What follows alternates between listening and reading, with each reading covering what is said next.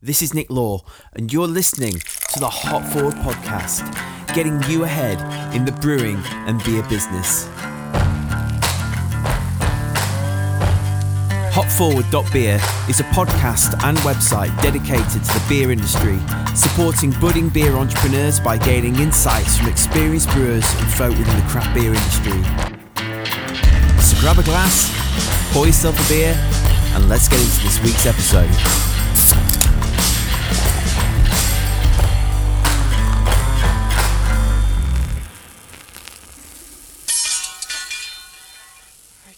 Do this, Sam. I know. It's all wrong. It's like in the great stories, Mr. Frodo. The ones that really mattered. Full of darkness and danger they were. And sometimes you didn't want to know the end. Because how could the end be happy? How could the world go back to the way it was when so much bad had happened?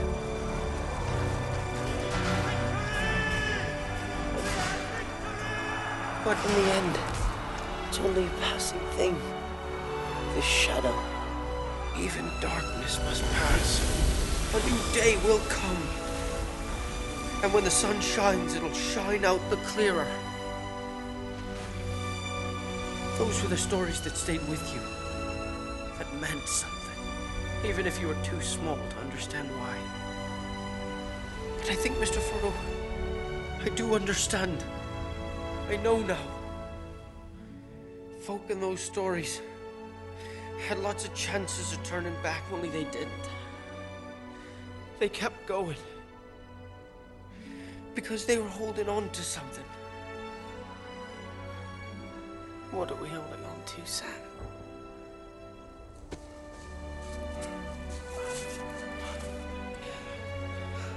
There's some good in this world, Mr. Frodo. And it's worth fighting for.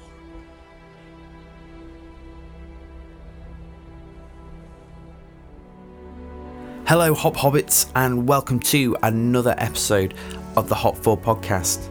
Although these words are not the creation of J.R. Tolkien, but of Lord of the Rings screenwriter Fran Walsh, they nevertheless resound true in this day and age more than ever. You don't need to look far these days to see systemic racism and homophobia plaguing our society, or inequality in the workplace with discrepancies in pay between men and women.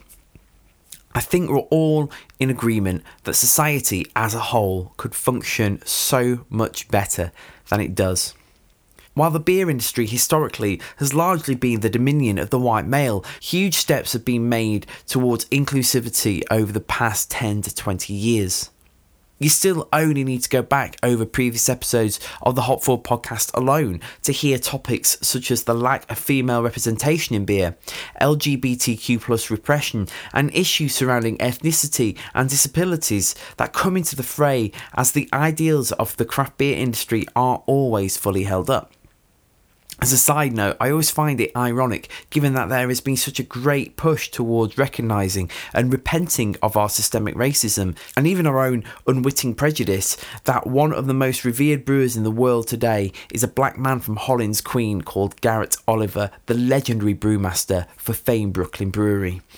And yet, the vast majority of the brewing industry still largely consists and attracts white men, and many breweries still allow employees to use crass, sexist language on the factory floor, which would make an uncomfortable environment for many, many women.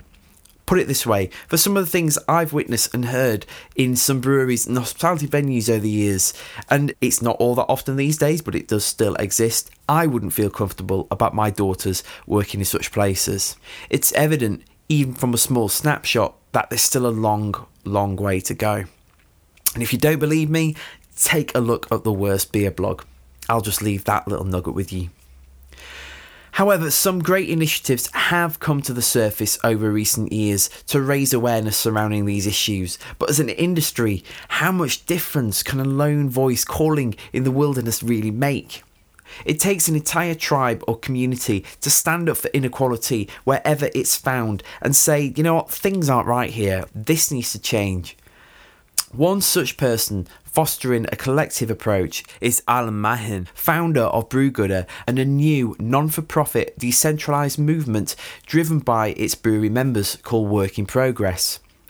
Work in Progress is open to all breweries that inspire to build a more inclusive and representative beer industry. The breweries involved thus far include everyone from London's Mondo Brewing Company, Liverpool's Neptune Brewery, Bristol's Left-Handed Giant and many, many more, with businesses committed to taking action, forging links with communities to increase opportunities and promote collaboration between brewers and underrepresented groups in our society. As a non-for-profit, decentralised movement driven by the members, Work in Progress is establishing a steering committee of trusted industry and non-industry voices to help guide and unify the collective voices and actions to create greater inclusivity in the beer and wider drinks industry. A few months back, I caught up with Alan to discuss Work in Progress and what breweries can do to create a more diverse, unified workforce, an industry that covers the entire colour spectrum, both in the physical, cultural and metaphorical sense. If you'd like to sign up to Work in Progress, I'd highly encourage you to head over to workinprogress.beer, that's workinprogress.beer, where you can find out more information and become a member.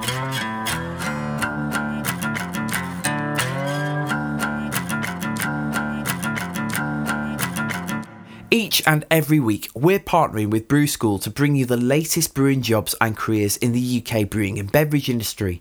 And this week's highlighted industry job is as a sales rep for Simply Hops.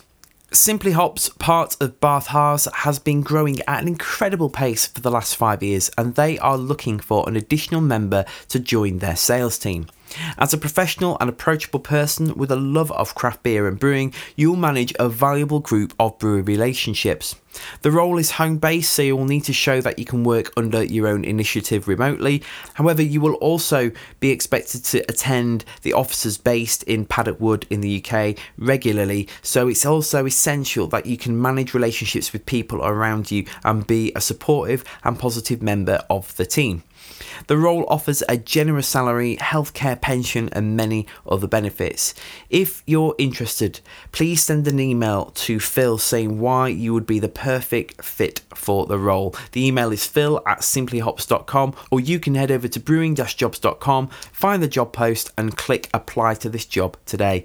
Brewing Jobs is the first dedicated job board for brewing jobs and careers, so get ready for your career in brewing in partnership with Brew School, only at brewing-jobs.com. Finally, be sure to follow us on all the socials at Hop Forward Beers. Visit our website for more info on how we can help you get ahead in the brewing and beer business at hopforward.beer. Head over to Facebook and join our growing Facebook community of brewers and beer professionals alike by searching Hop Forward in the Facebook groups. And be sure to subscribe to the show if you haven't already to automatically download the latest episodes each week. So let's crack open today's episode with Alan Mahon from Work in Progress and Brewgooder, talking all about this fantastic new initiative. Today I'm joined by Alan Mahon, founder of Brewgooder and also the founder of Work in Progress. Hello. Hi Nick, how you doing? I'm good, thank you. How are you? Yeah, good. Sitting up here in a sunny Scotland, which is fantastic. We don't really get this opportunity very often, and I'm spending it sat indoors talking to you. So yeah. Oh, there you go. Wow, look at you. So is it Edinburgh you said you were based? Yeah, so Brewgooder is largely Glasgow based, with most of the team over there, but I live in Edinburgh over in the East Coast, which is a lovely city, a nice beery city as well.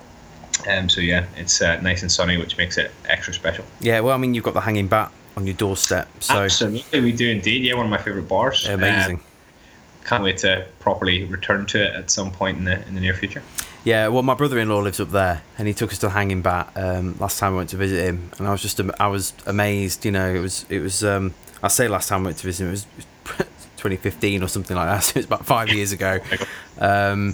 But yes, I remember asking for a sample of whatever it was from their bar. And in Sheffield, you know, if you ask for a sample, they might as well just give you a half pint. You know, it's like a full of. But you got like this little thimble out, poured the beer into this thimble, then sort of held it up to the light and flicked it past me, I was like, wow, they roll differently around here. So yeah, it must be precious liquid. Absolutely, yeah. So, and how's lockdown been for you with Brewgooder and stuff?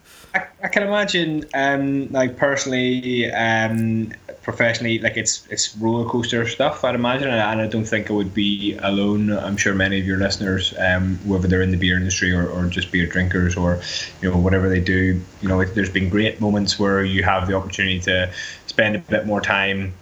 If you live with your family or with friends, you get to spend a bit more time with them. You get to enjoy some quality of life things. When we're able to go for greater amounts of exercise and stuff. I'm probably quite fit and healthy as much as I've ever been. But then you miss a lot of things. Catching up with people, which at the start was kind of replaced by loads and loads of Skype calls and quizzes, which everyone's had their fill of, and this rush and buzz and excitement. And now it's kind of easing in Scotland, although Aberdeen has been put under re-lockdown, I guess, which hopefully isn't a sign of things to come. And I think professionally, like in terms of what we've done with Brewgooder, it's been a huge wake-up call. We were in the process of collaborating with 4 different countries, as close to lockdown as you could possibly get it. We were meant to launch our global gathering campaign on the 20th of March, and Boris Johnson said as of 10 o'clock tonight, bars are closed. And I think there was a longer lead up for bars, because we were effectively told not to go and visit them rather than they should close. So that kind of ran a huge coaching horses through our fundraising plans for our clean water projects, and just some awesome collaborations that we've been working for 6 or 7 months to try and coordinate in a way that would all go off in a bang. And when that didn't happen, a lot of beers actually did make it out. I'm sitting here looking at a Brewdog collaboration, Magic Rock, Beavertown, Yeasty Boys, Tempest, Shindig or Overton, like loads of Cloudwater, like loads of amazing beers got released, but it felt like a massive anticlimax, because it was meant to, the idea of these beers was to bring people together and to bring them, an excuse to go to tap rooms on a Friday, Saturday, Sunday for local breweries in particular. So that was quite a challenge. But then, within 2 or 3 days, we said we need to do something appropriate for lockdown and for COVID, and we launched a campaign called One on Us for the NHS workers. So drinkers could come on, pay £6, and that would allow an NHS worker to claim a 4-pack, and what was really special about it was little messages of support, and that exploded. Like, we didn't expect it to do half of what it actually achieved. I think there's about 7,500 to 8,000 NHS workers had that, and got those little messages and little pick-me-ups, hopefully after maybe really stressful long shifts where they were really on the front lines. And then that turned into we turned that into a massive out-of-home campaign across the country where we were just displaying messages and stuff. So what that kind of taught us was that there was a lot more to our brand probably and what we were about than just the clean drinking water.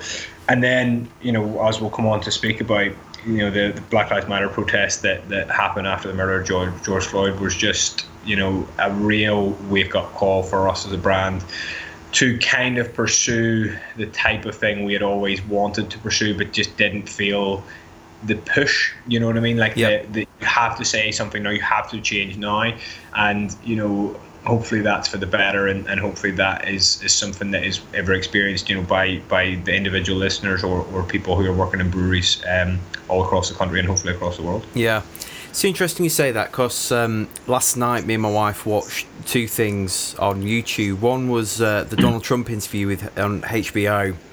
And 42 minutes of his ramblings, it's enough to make you give up hope on the entire world. And then straight after, in stark contrast, we watched John Lewis's eulogy as read and spoken by Barack Obama.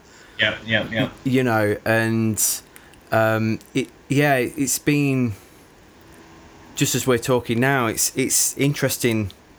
On just for me doing this podcast, documenting how much has changed since going into lockdown for the beer industry, Absolutely. right through not just to dealing with coronavirus and reopening and all the rest of it, and or even some of the mental health stuff that people are now tackling, but like say the systemic things that are happening and changes that need to happen in our society as a result. I mean, do you think, just before we come on to work in progress, do you think that brewery businesses or just businesses in general need to start taking more positions when it comes to these things, even if they are a little bit politically loaded?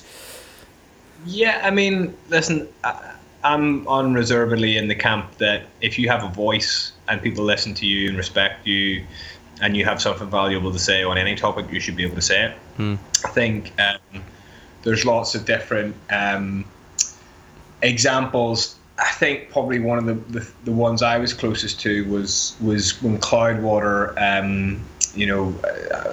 released a blog. I can't remember the specifics of it, but basically some of the sentiment was, it became a culture war. It became people who really identified with it were like absolutely right on, more reason to support you guys. And then there were other people who were saying, you're a beer brand, you need to stay out of politics.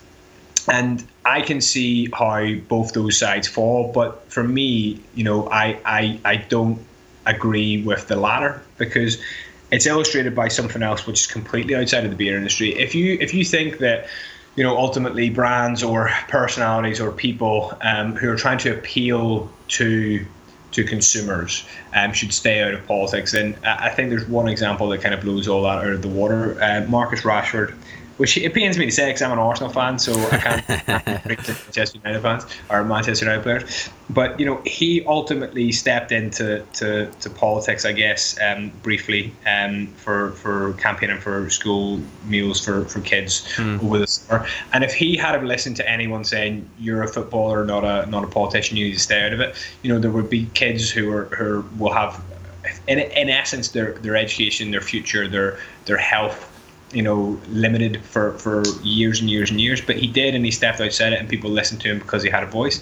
And I think that whether you're a brand in the brewing industry, or you're a brand in clothing, or electronic, whatever it might be, if people respect and take their cues from you, and you're a thought leader in your space, then you have every right to project what you think is the right thing to do. And if people choose not to drink your beer as a result of it, that in itself is fine. There would have been a fizzling out of that relationship over the long term because the values weren't aligned. And then if you do find that those people could be replaced by people who do share your views, and I'm not all for making everything a culture war between left and right, or young and old, or whatever it might be, but mainly, if you have, like I say, if you have something to say and it's valuable and it's well thought out, then you should put it out there. And if people respond to it well, happy days. If they don't, then maybe there was a greater challenge there all along. Yeah. So let's talk about work in progress. So can you fill us in with the details as to what work in progress is and how that's kind of been birthed out of Brewgooder? Yeah. So it's kind of a longer form story. I guess when we started Brewgooder back in 2016, we wanted to prove basically that you could do amazing things that helped other people through beer, and you could turn drinkers into philanthropists in essence by having a $5 in their pocket if they go to buy a pint, or hopefully cheaper than that as well. But then as we sort of tried to explain what our mission was, we kind of fell into traps that were, in many ways well established, and we were kind of blind to them. But we kind of felt like, or I certainly look back on our 2016 to maybe 2018 journey as one of presenting ourselves as white saviors for helpless and African communities. And I knew that wasn't what we were about, but I couldn't help fall into the trap of communicating it like that. And I think when people understand a narrative, whether that narrative is correct or not, they tend to be more persuaded by that narrative, and you fall right back into that trap again. You perpetuate it. And then we made a conscious decision around 2018 to start telling our impact in empowerment. Like, when you have a secure access to water, you can go on and build a better life for yourself, and it's not a dependency thing, etc., etc. And as we came into 2019 and certainly early 2020, we had a concrete vision well before COVID sort of sped things up, but we had a concrete vision of really trying to change how we communicated our impact, certainly how we then made drinkers here relate to it, and how we represented the potential drinkers that we wanted to bring into craft beer or to beer in general. And when we looked around, we thought we were too pale, too male, too stale, I think is a good way to capture it. And we wanted to basically increase a bit of diversity and to actually stop appropriating a culture and instead create our own vision of our brand as one that's focused on helping drinkers empower other people, or empowering drinkers to better other people's lives. And we'd always sort of hummed and hawed and went, yeah, that's definitely the right direction. And then May 25th rolls around, a really heinous murder in essence of someone, and that sparks these massive protests around the world, an inner revulsion, I think, in our team to think that we had been participating, on the sidelines, pretending that we were non-racist when actually we should have been anti-racist. And we took, I say, 2 or 3 weeks of real soul searching as a brand to say, well, what could we do that makes people feel welcome to ever interact with us or to interact with our industry? And we developed this open letter that I wrote, basically saying, it's time to take a stand and become anti-racist, and here's how we're going to do it.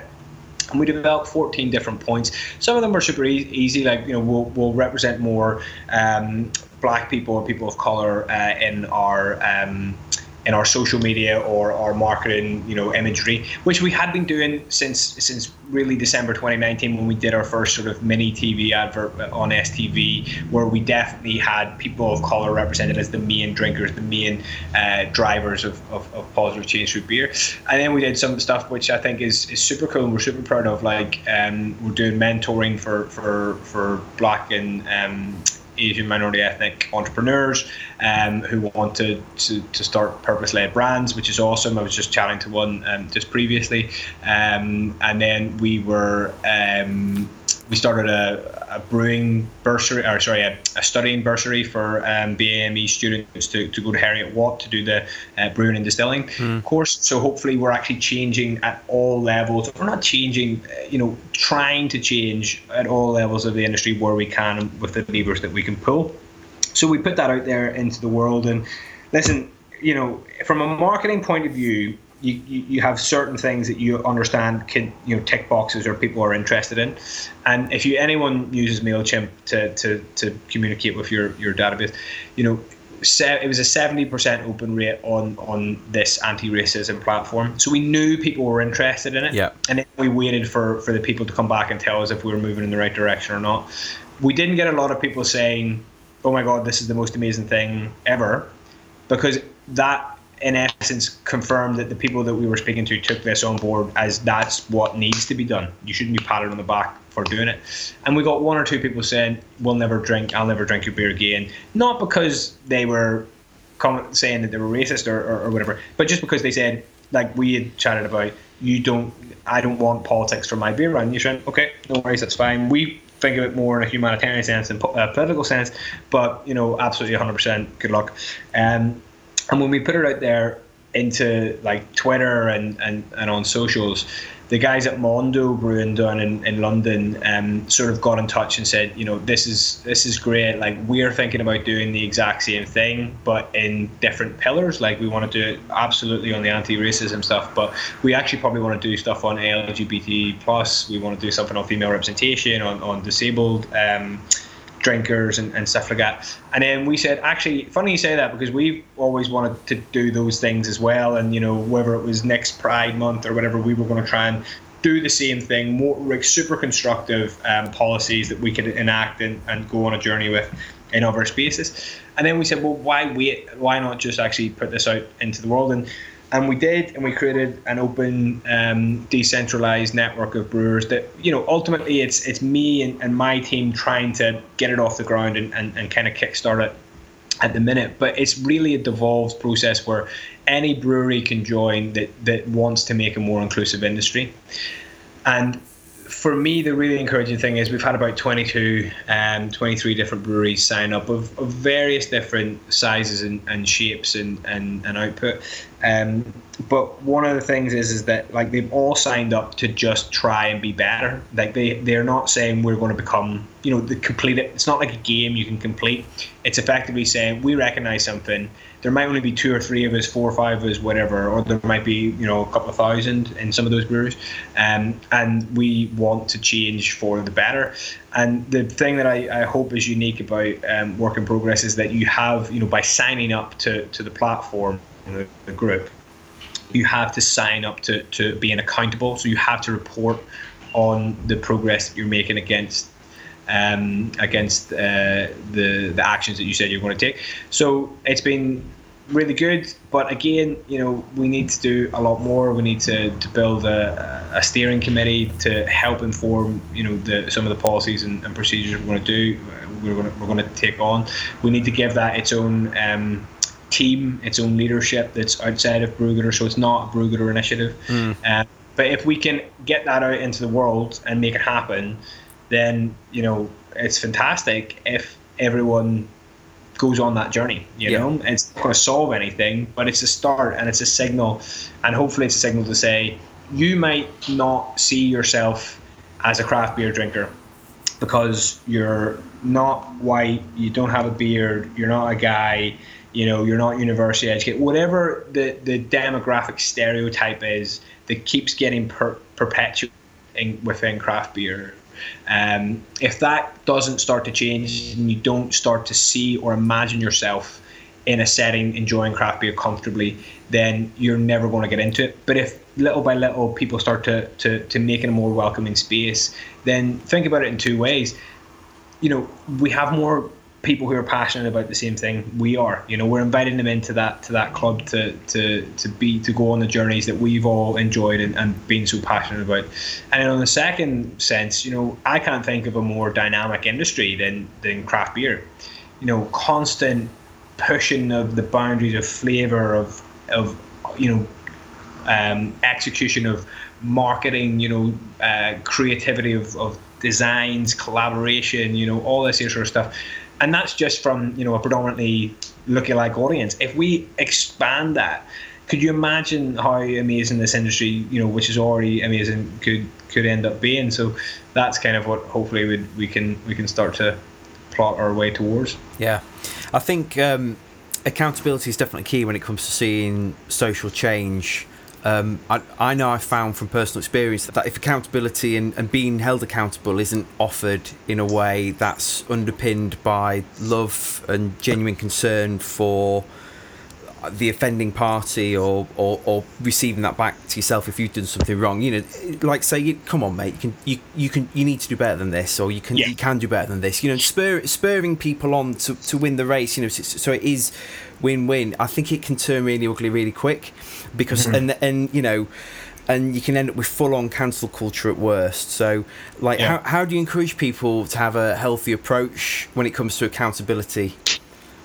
I mean, I'm not going to pretend to be an expert on it, but all I say is you're in the you don't sign up. No, none of the. I mean, I've spoken to every single brewery more or less that's signed up, bar ones that I'm waiting to talk to, just to kind of understand what their motivations are, and they're all from the place of, it's something I wanted to do, but I didn't have the support structure or the framework to start to do it. I didn't know where to start that process. And I think all of that means that you're starting from a super genuine place. And then it becomes a question of saying, well, if do you trust the brewery or the people that are animating that brewery to go from a position of recognizing that they want to do something better to then developing stuff that they can implement themselves? That for me is what's different, because you're not signing up to say, here's a copy and paste approach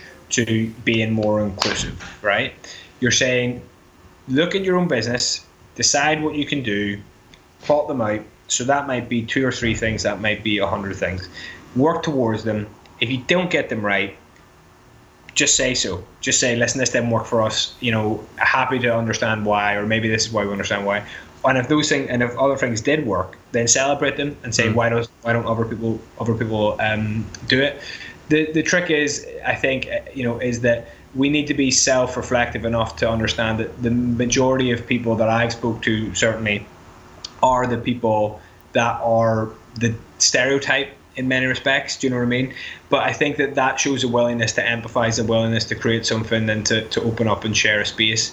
And I just think that we don't know how that will play out, but I think it will lead to small incremental gains. And if you have enough people making those incremental gains, then you do start to change the system full stop. And I don't want it to be a case where, a brewery has 2 or 3 different points and, they're very, very small, they're not massive revolutions in how they do things, but that is somehow worse than a bigger brewery with more resources, with more backing behind it, to then be able to turn on and flick a switch of something that's 100 times bigger and somehow that seems to be better. I think it's just a stamp of your wanting to go on a journey of betterment, and I think that's something that all the breweries of all the sizes should be congratulated on. Yeah, well, I think it's different for everybody's journey, isn't it? Whether you're a brewery or a business, to an individual in life, some people just have more capacity and seem to go further in that journey, and for some people it's just literally they take a step forward, a positive step forward.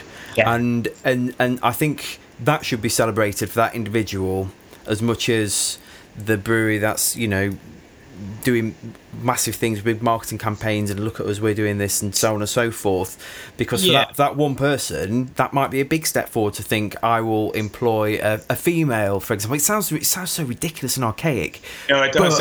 It's true. It's what you're saying is true. And I was talking to Marie Selners from Tap Social in Oxford the other night for a podcast episode. And she's from Norway, and she said that she turned up to a brewers meeting once, and the person leading the meeting said, "What are you doing here?" And she said, "Oh, I've come for the meeting." And he was like, "No, basically you don't belong here because you're female," was the insinuation. And we were gobsmacked, and it is gobsmacking. So I think it's definitely really worth celebrating if somebody, particularly if they have that mindset and then they take that step forward. That's worth celebrating. At least it's a step forward. Absolutely, and I think one of the things that you pointed out there was bigger brands being able to put their effectively a marketing thing behind it, and regardless of the means, at times if it does genuinely turn the dial on a better industry, then it should be welcomed. But I think one of the things that's a bit of a secret cachet that people don't necessarily talk about when they talk about why craft beer is so successful is authenticity. It means it's coming from an authentic place, and it's honest and it's real. And I think when you go on, hopefully when breweries go on this work in progress journey, the other people, their drinkers, their stakeholders, whoever, their peers within the industry, as in other brewers, will see that that's genuine and that's authentic, and that can't be substituted or bought. So I think that's the important thing, and I think if authentically they can only take quite baby steps at the start, then that's as good as being able to throw hundreds of thousands of pounds at it in a glitzy way, for sure. Yeah. So are you able to give us some examples of where you've seen inclusion at its best working within the drinks industry? Ooh, that's an interesting one. I think some of the projects that I've been witness to but never really actually fully immersed myself in for various different reasons are Fresh Fest in the United States. I remember having the privilege of sitting down with Garrett Oliver for 20 minutes in a very hot Olympia in Kensington, and just chatting to him about our global gathering, and he was just so effusive about this notion that black people were getting into beer in America. And every time I watch that, I see stuff relating to it. I'm like, that's a movement, a genuine movement of passion, and people trying to open up that industry. I think Lily Waits with Queer Brewing Project is awesome as well. And I think that in those spaces, the authenticity of it, like I said, the genuineness is just so palpable that it can't really easily be reproduced elsewhere. And I think that people who we can speak up for, or we can try and speak up for other people, but when those people speak up for themselves, it's super powerful. And I think Lily would be one of the people we'd love to try and help us shape what work in progress looks like, for sure. But you see, you start to see it even in our own team, I guess. We have a super small team of 4 people, but we have a, by default, it's not easy, it's not hard to achieve, but we have a gender balance within our team of literally 50-50. And on the 50% of the female side, you're just, all the beer knowledge sits, and like, just to your anecdote, and we take our cues from Kirsten and Abby, and I think that they have their own heroes. You've got Beer Without Beards as well, which is run by some of the team at Camper Van, and they're just so much more plugged into a growing movement of representation for females within the industry. So I think if you don't, there are 3 off the top of my head. I don't think you have to look hard. I think the difference is that how you support it. So do you go, oh, that's lovely, that's nice, that's a nice thing to do, or do you actually say, right, I as a drinker am going to spend time searching that out, or money in buying some of those beers, or am I, as a brewer or a brand or even a design agency or whatever, going to actively try and work with those people to create something and to normalize it? And I think that's the step that certainly we need to take as a team, and hopefully other brewers will do so as well. Yeah. In a day and age where there is a great level of awareness, or even enlightenment, I guess, about mindfulness and inclusivity and fighting systemic injustices, as we're seeing with Black Lives Matters, and I know we did touch upon this a little bit earlier. Do you think more brewers and businesses ought to be taking a stance and raising their flag one way or another, or is it okay on the flip side to not do that? Because I think that, again, and this ties into a lot, I think, of social media and psychology and stuff. It can sometimes feel a little bit like, if I don't have a strong opinion on something one way or the other, that I ought to have, particularly with issues like these issues, which are, and don't get me wrong, I'm totally 110% all for inclusivity and everything. Yeah. Within business and industries and everything. So I just want to make that categorically clear. But I think, just take all businesses for example. A business down the road might sell houseplants, and they just kind of want to get on quietly and sell houseplants without being dragged into debates on Twitter and stuff. Like, whereabouts should we draw those lines and stuff between that kind of thing?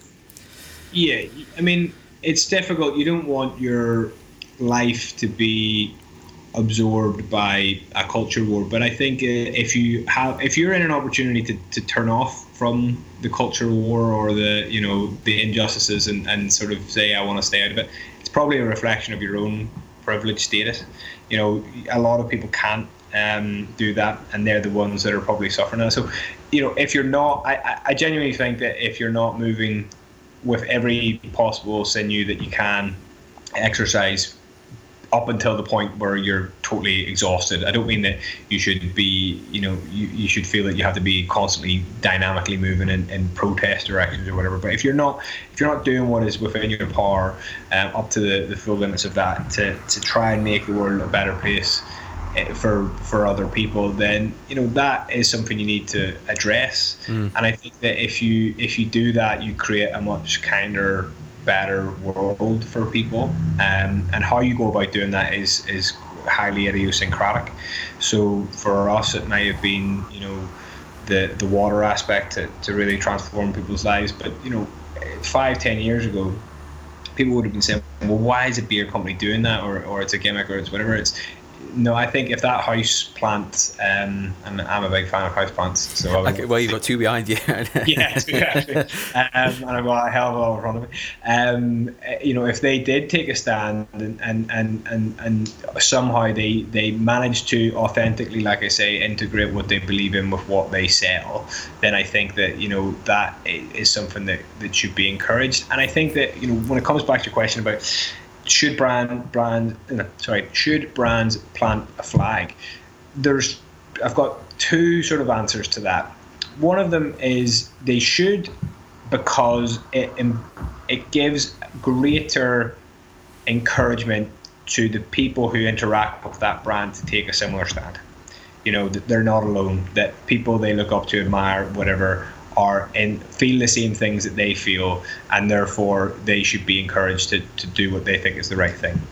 And then the second one is illustrated by, you saying that you watched, an interview of Donald Trump, and then, the eulogy for John Lewis. You ultimately there's a lack of, I think, certainly from my generation, of a viable political vision for the future, which is one that I can embrace, which addresses climate change, which address massive inequalities in wealth. And if there's a political vacuum, then that has to be filled by somebody. Somebody has to take that mantle, and ultimately businesses of various different sizes are run by human beings. And I want to align myself in the best way possible with the human beings that I share the same values with. So there is a blurring between politics and business at times, but I think it's one that should be encouraged if the businesses are the ones that are coming up with the credible, stances and in some cases solutions to the problems that politicians are ever making work or not addressing. Yeah, well, I think I'm a musician as well for my sins, and and I think whereas musicians historically have been the prophets of our day, who will call things like, you think like Bob Dylan in the 60s and all that sort of stuff. It in some ways it's like, I think there's a lot of parallels between music and beer, and I don't hear those voices in music so much these days that are speaking out about these things. Obviously that there are some, but not like it feels like they used to be, but you hear that a lot more in beer, and I think if there's going to be something that's going to speak to people and to kickstart that conversation, then it definitely should be beer. If you think about as people like Pete Brown, right, beer being the social glue and lubricant of society, like you can sit in a bar and argue with your mate who might be a different vote for a different political party than you do, and you can still walk away at the end of that having had a hot debate and still be friends. Whereas if you did that outside of the bar with someone you didn't know, you'd probably end up in a fight. Yeah, exactly. And I think, I'm in total agreement with that. Like, I came to Brugger as a drinker who went through different stages in my life. When I was younger, I was just mad about football, and when I met my friends, I talked about how much better Thierry Henry was than Wayne Rooney or something like that there, and that was my competition.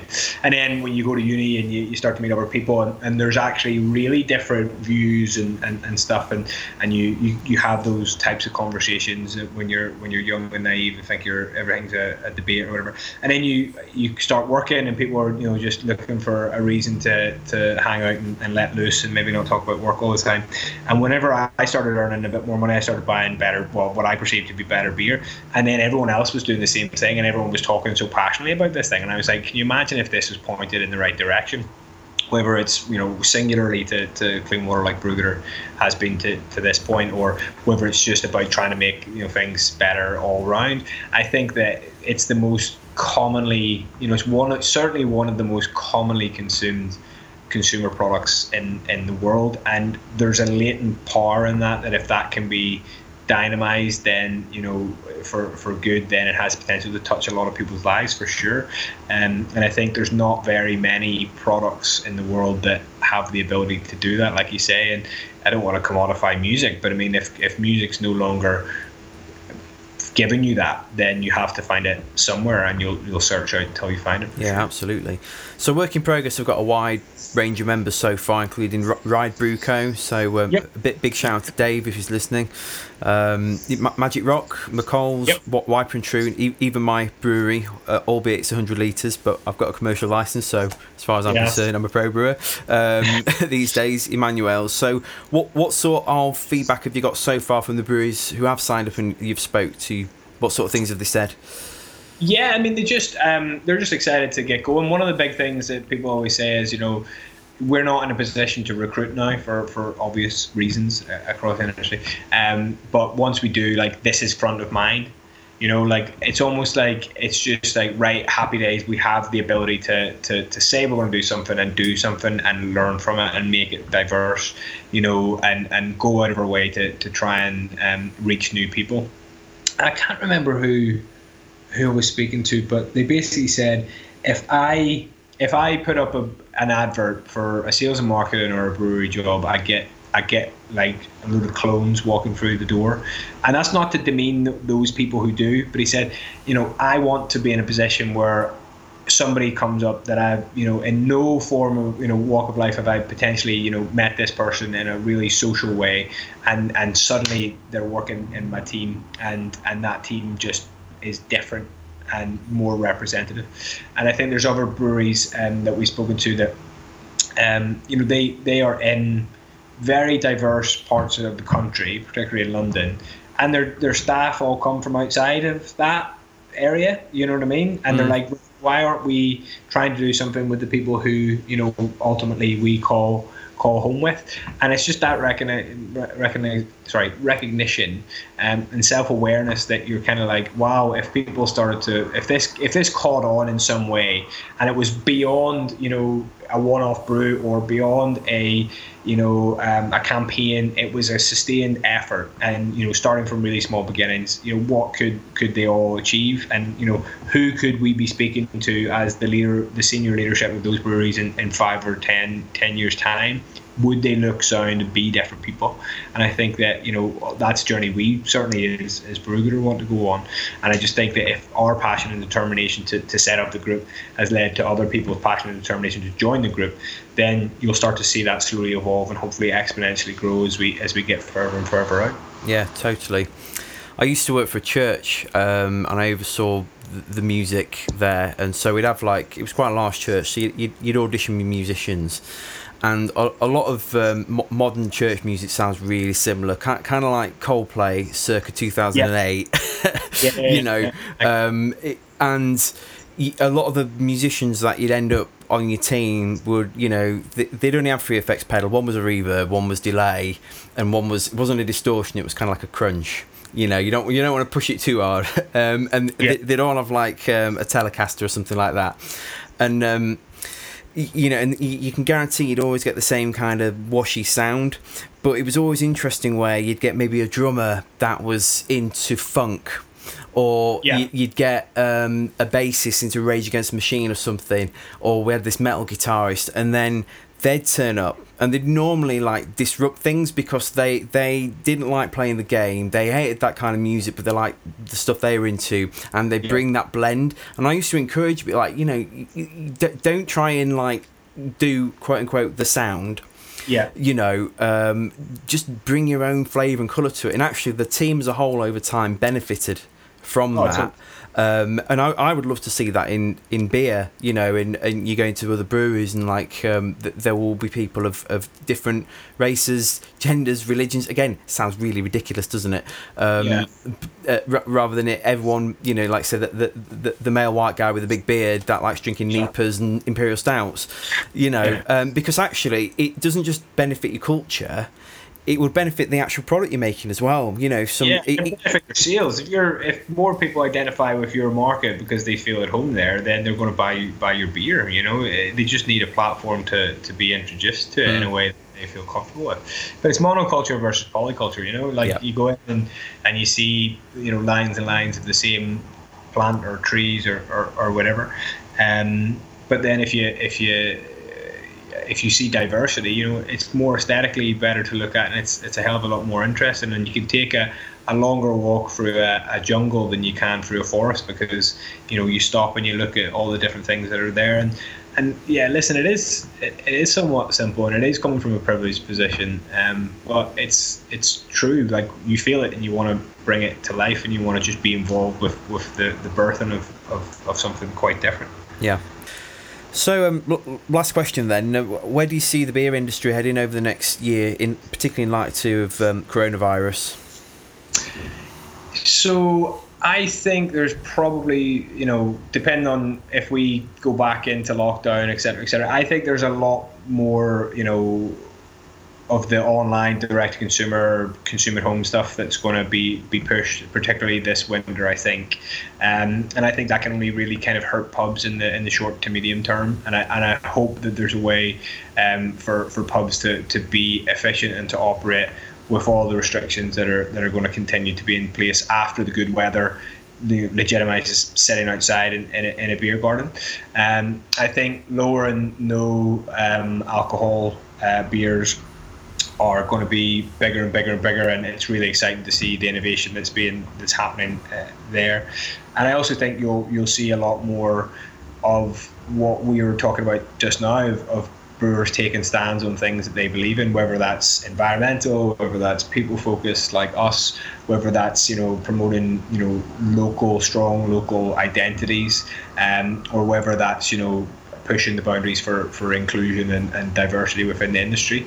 I think those three things are probably what will to some form or degree happen, but I'm sure that there's probably stuff that I couldn't even envision happening that will probably take us by storm and hopefully make the industry much, much better. But if you look again at things like SBR, coming like that reform, if that reform comes in and hurts small breweries, then it could be a really, really challenging next year or 2 years for some of the brewers that I think are the most exciting and most energizing of brands within the industry. I mean, out of interest for Brewgooder, how does the deposit return scheme look like it's going to affect you? See, I mean, we aren't even anywhere near to grips with the implications for that. And I think that we're in a lucky position where we have, we're quite small. We're kind of version one of what we want to achieve with it. But we're kind of blank slate because we don't have our own production capacity, which adds complexities to stuff like the deposit return, but also kind of allows us to think of new ways to kind of approach every change in legislation, every change in industry dynamic, and try and come up with ways to stay ahead of it and kind of future-proof what we're doing. But yeah, I think we're just trying to get to the point of knowing that we'll survive from 1 year to the next before we start to get into the meat and bones and under the hood of some of the reforms that can really shake things up, and hopefully look into other brands within the industry to point to some green shoots of how to deal with things like that. Great, brilliant. Well, it's been great having you on the podcast today, Alan. Hearing about how you're brewing good and doing good. How can people firstly sign up to Work in Progress, and then how can people get hold of your beer? Yeah, so Work in Progress, you can sign up at workinprogress.beer, and you can check out Brewgooder at brewgooder.com, and you can get in touch with me at alan@brewgooder.com if you have any questions about anything that we chatted about. Fantastic, brilliant. Thank you very much. So, good man. All right. Thanks for tuning in to the Hop Forward podcast this week. Don't forget, we're here to help you get ahead in the brewing and beer business. So hit the subscribe button for more insights into the beer industry. Connect with us at hopforward.beer or through our social media channels at hopforwardbeers. Until next time, cheers. I get 3 pints of Lisabelle, the week.